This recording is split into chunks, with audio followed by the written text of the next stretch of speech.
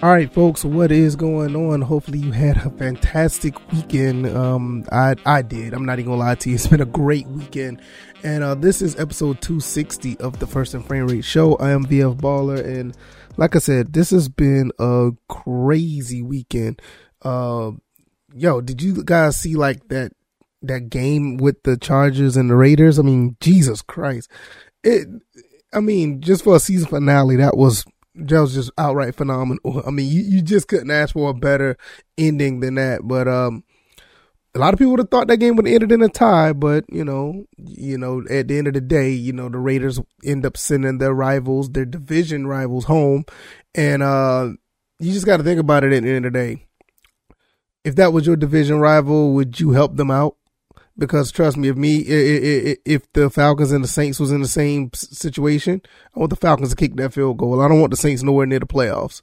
But, that's a whole other story for another day, because the Saints aren't in the playoffs because the 49ers end up picking off Matthew Stafford and killed all the dreams of the Saints, even though that, we came up short. And we're going to talk about that very shortly. This entire season of the Falcons, how that go, and what's going to happen going forward. So if this is your first time here, welcome. Welcome to the First and Frame Rate Show. Over here we talk about Atlanta Falcons, also talk about Georgia Southern football. And with that being said, there's going to be a little bit more added to it, obviously, because it's the off season. So I'll be talking more playoff stuff, because the NFL playoffs is always a good time. It's one of the better times of the years. Unlike the college football playoff where there's a bunch of blowouts, these teams actually play tough and they're close games, and it's pretty much close games throughout the entire season. But the playoffs is always a good time, and so I'm going to be expanding a little bit more on that for obvious reasons, and they just can't talk about the Falcons every day under these circumstances. I mean, after the Super Bowl, we may get back into it, but for right now, we're going to talk about the Falcons up until the playoffs actually start. Like I said, welcome if this is your first time here. If you're watching this on YouTube, hit the like button, share this podcast, let people know what I'm doing over here, and subscribe to the channel if you haven't already. If you're listening to this on the podcast avenues, give me a 5-star rating, hopefully, if you like the content, and subscribe over there as well so you can listen to this podcast and download it on the go. You don't have to worry about using all your bandwidth to listen to me. So, let's go ahead and get into this. The Falcons end up the season ending at 7-10. Unfortunately, that is 2 games off of what I thought they would be. I thought they would be 9-8. Unfortunately, that didn't pan out. And to be quite honest, based on everything that has happened this year, what we know now, I'm actually surprised that they won 7 games. Now, when you look at the way the season started against the Eagles, losing that game 32-6. We immediately saw the problems with this team. Even when Calvin Ridley was playing, we saw Kyle Pitts out there. The team, most of the people on the team was actually, out there full strength, but we saw the offensive line issues. We saw them immediately, and it was hard it was hard to miss. So after us losing that game, we ended up going to play against the Buccaneers, and in that game, we lose that game as well. We end up seeing another problem. Not only that the offensive line was an issue, even though they did a little bit better than the first game, we saw that our receivers couldn't get any separation. And I'm not talking about, the tight end or what. I'm talking about wide receivers. None of them could get much separation at all. So, we end up having to not only try to get the ball out quickly because of, no pass protection, is the fact that the receivers couldn't get pretty much open. So, we end up losing that game. We end up playing against the Giants. We end up winning that game. Younghoe Koo, I think he hit a final a game-winning field goal, but that was a much better looking game overall. I mean, everybody played pretty well, but it's the Giants. So, what can you say? We end up going up against the Washington football team after that, losing that game 34-30. This game had a reminiscence of what we saw in the past. We end up getting a lead, we lose a lead, we blowing leads. That's what that game pretty much was about. And it was a game that we should have won. We did see some we started to see some we started to see some production out of Calvin Ridley that just was not really excuse me. It was not really positive. He didn't look like himself. He was running away from contact. He wasn't really trying to get open. And this was one of the first games that we actually saw a decline in Calvin Ridley. Going up, we went overseas to play against the Jets.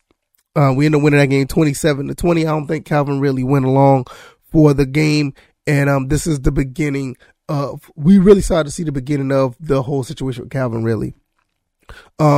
He did not, I don't think he went along, and I think we had an injured receiver. I think around this time Isaiah Oliver got injured as well. So we really started to see the decline of the team. But we did win that game. We come back to the States and play against the Dolphins, and we got a pretty good win against the Dolphins, 30-28. Once again, it was another close game, but we managed to win that game, and we kept moving along. 2-game winning streak. Thought it was going to be 3 in a row. Thought it was going to be 3 in a row when we went up against the Panthers, losing that game 19-13. Sam Darnold ran all over us as a quarterback. That was pretty embarrassing. But the fact of the matter is, this is where everything, for the most part, started to really unravel. Calvin Ridley finally said that he had to step away.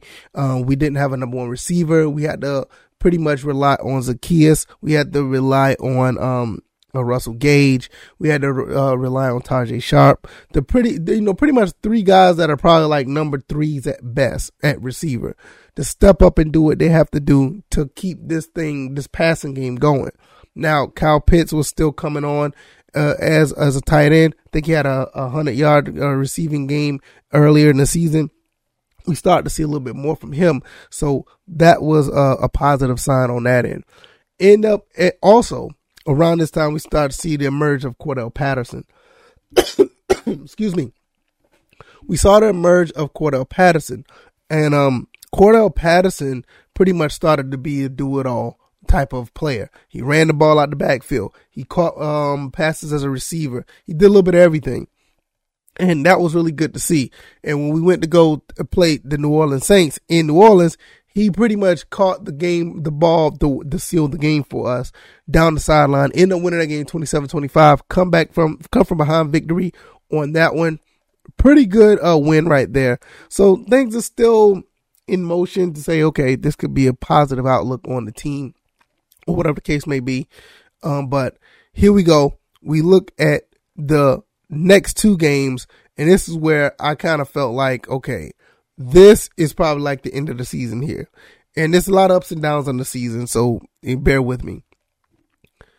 I felt like the Cowboys playing against the Falcons, I don't know if Dan Quinn has something to prove or whatever the case may be. They ended up beating us by 40 points. And we couldn't do anything. It was really bad. And this is where I thought like the team for the most part was just going to unravel. I really thought that this was going to be the end all be all, and we're probably not going to win another game for the rest of the season. So end up losing that game 43-3. Then we turn right back around and go play the Patriots. I think it was a Monday Night Football game.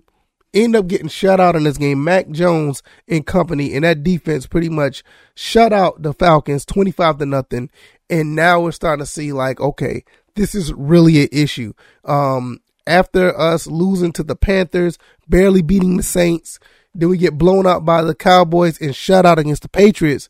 I'm like, all right, now this is a problem. What's going to happen here? Well, we end up going to play against the Jaguars. We end up beating the Jaguars 21-14. All right. Jaguars 21-14. It's the Jaguars. Okay. We end up winning that game. Then we turn right back around and play the Buccaneers once again. That game was a little more competitive than I thought it would, but we ended up losing 30-17. Great pick 6 by, I think it was Marlon Davidson. Great pick 6. Looked like that could have been the turning tide of the game, but once again, our offense is not able to move the ball. I haven't even talked about the running game yet, which I will get to, but this was an issue all the way out for the entire season. Jump over to the Falcons playing against the Panthers the following week. Panthers lose that game. We end up beating them 29-21. Pretty good bounce back on a division rival because, they beat us in a game that we should have beat them. And we turn back around and we win that game. So it's looking pretty good. And at this point, when I said it looked like the bottom was going to fall. Even at this point, the Falcons had a legitimate shot at making the playoffs. Believe it or not.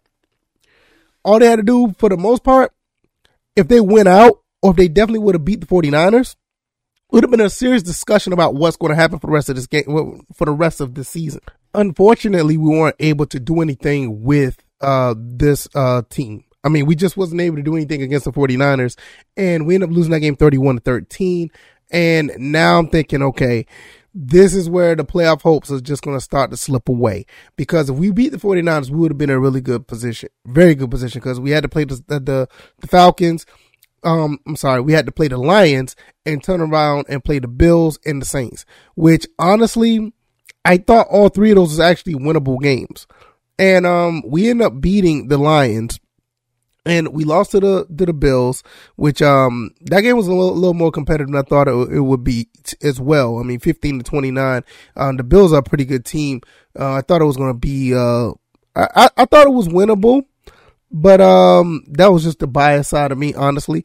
But at the end of the day, the Falcons didn't make much of a game.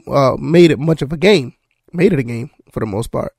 But the Saints and the Falcons, the game that we just witnessed the day before, the Saints end up beating the Falcons 30-20. The Saints came out pretty much playing pretty decent. What killed us more than anything was the turnovers. I mean, Mike Davis had fumbled the ball twice. There was an interception on the sideline, which you could kind of blame that on Matt Ryan you could blame that on Matt Ryan. You know, you're trying to be a little bit too aggressive and in a situation where you really don't have the receivers for it. Now, it's not to take away from Russell Gage. Russell Gage stepped up big time this year, but I think he threw that to Russell Gage. But nevertheless, I just feel like I don't know if that was the move at that moment. I mean, that kind of hurt. And like I said, the two fumbles by Mike Davis, and that didn't help matters at all. We ended up losing the game by 10, garbage time touchdown at the end, but we made it look respectable, 30-20. Mike Davis was out here. He put out on Twitter that he was very disappointed in himself. I totally get it. I understand. This was a situation where it could have been a beautiful thing. But when you look at the total situation with this team somewhat overachieved. Knowing what this team is actually made of, especially like after week 4, I'm absolutely surprised that they won 7 games. This offensive line was just abysmal, and this is one of the reasons why Mike Davis was, disappointed in himself. But you can't run the ball with the offensive line like this. You can't pass the ball with the offensive line like this. It just doesn't work out that way. And with that being said, going forward, they're going to have to do something about this offensive line, point blank, period. Now, I will go on record to say right now, all these people think about Matt Ryan being traded or moved. Matt Ryan's going to be here probably for the rest of his contract. That's just how the way it is. Unless something seriously happens, I don't think Matt Ryan's going to be moved. To be quite honest, I don't think Matt Ryan has done anything to warrant him to be moved, but you know how that goes. People come out with pitchforks if you try to defend Matt Ryan, but the honest God truth, I don't see there's another quarterback out there better, unless if you really want to rebuild. And if people want to really if they really want to go down this road to rebuild, this is going to be tough, because this is the thing, the same people who want to talk about rebuild are going to be the same ones if they did rebuild, they get a quarterback that's young and he's struggling. Case in point, if Justin Fields was here and Justin Fields had to deal with this offensive line, he would have been in a much worse situation than he is now in Chicago.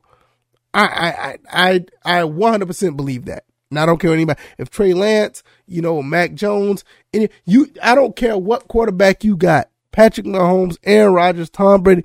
I don't care who you got. If you got an offensive line like this, nothing's going to get done. And I mean, if you want to debate me on that, thinking that, we could just get a scrambling quarterback. No, you see how the Ravens are going right now? You see the Baltimore Ravens? And I'm not saying that a mobile quarterback can't get it done, but do you see what the Baltimore Ravens are going through right now? You know what I mean? So it's just, at the end of the day, I think we're just going to be stuck with the quarterback that we got. I think we could be successful with him, but we just need better pieces. First and foremost, those trenches got to change. That offensive line, that defensive line. To be quite honest, the secondary wasn't as bad as it could have been. I know Fabian Monroe had his issues. Lord knows I know he did.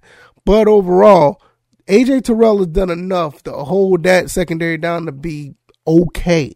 But we're going to need somebody to go on the other side of AJ Terrell. Definitely going to need somebody to go on the other side. It's a passing league. We're going to need some corners that can shut down some of these receivers. So that's going to be a priority. We're going to need that. But first and foremost, I don't care about anything else.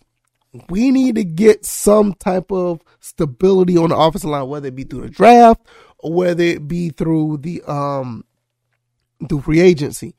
Because going forward, you can't let Matt Ryan or any quarterback that's back there to get smacked around like that. You can't have Mike Davis, Cordell Patterson, or Quadri Allison.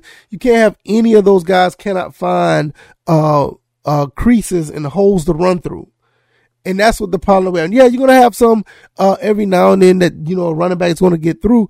But we know that what was the problem with this offensive line. I mean, the offensive line was just terrible. It was terrible. And it's something that needs to be addressed. It needs to be addressed. And I talked about this before.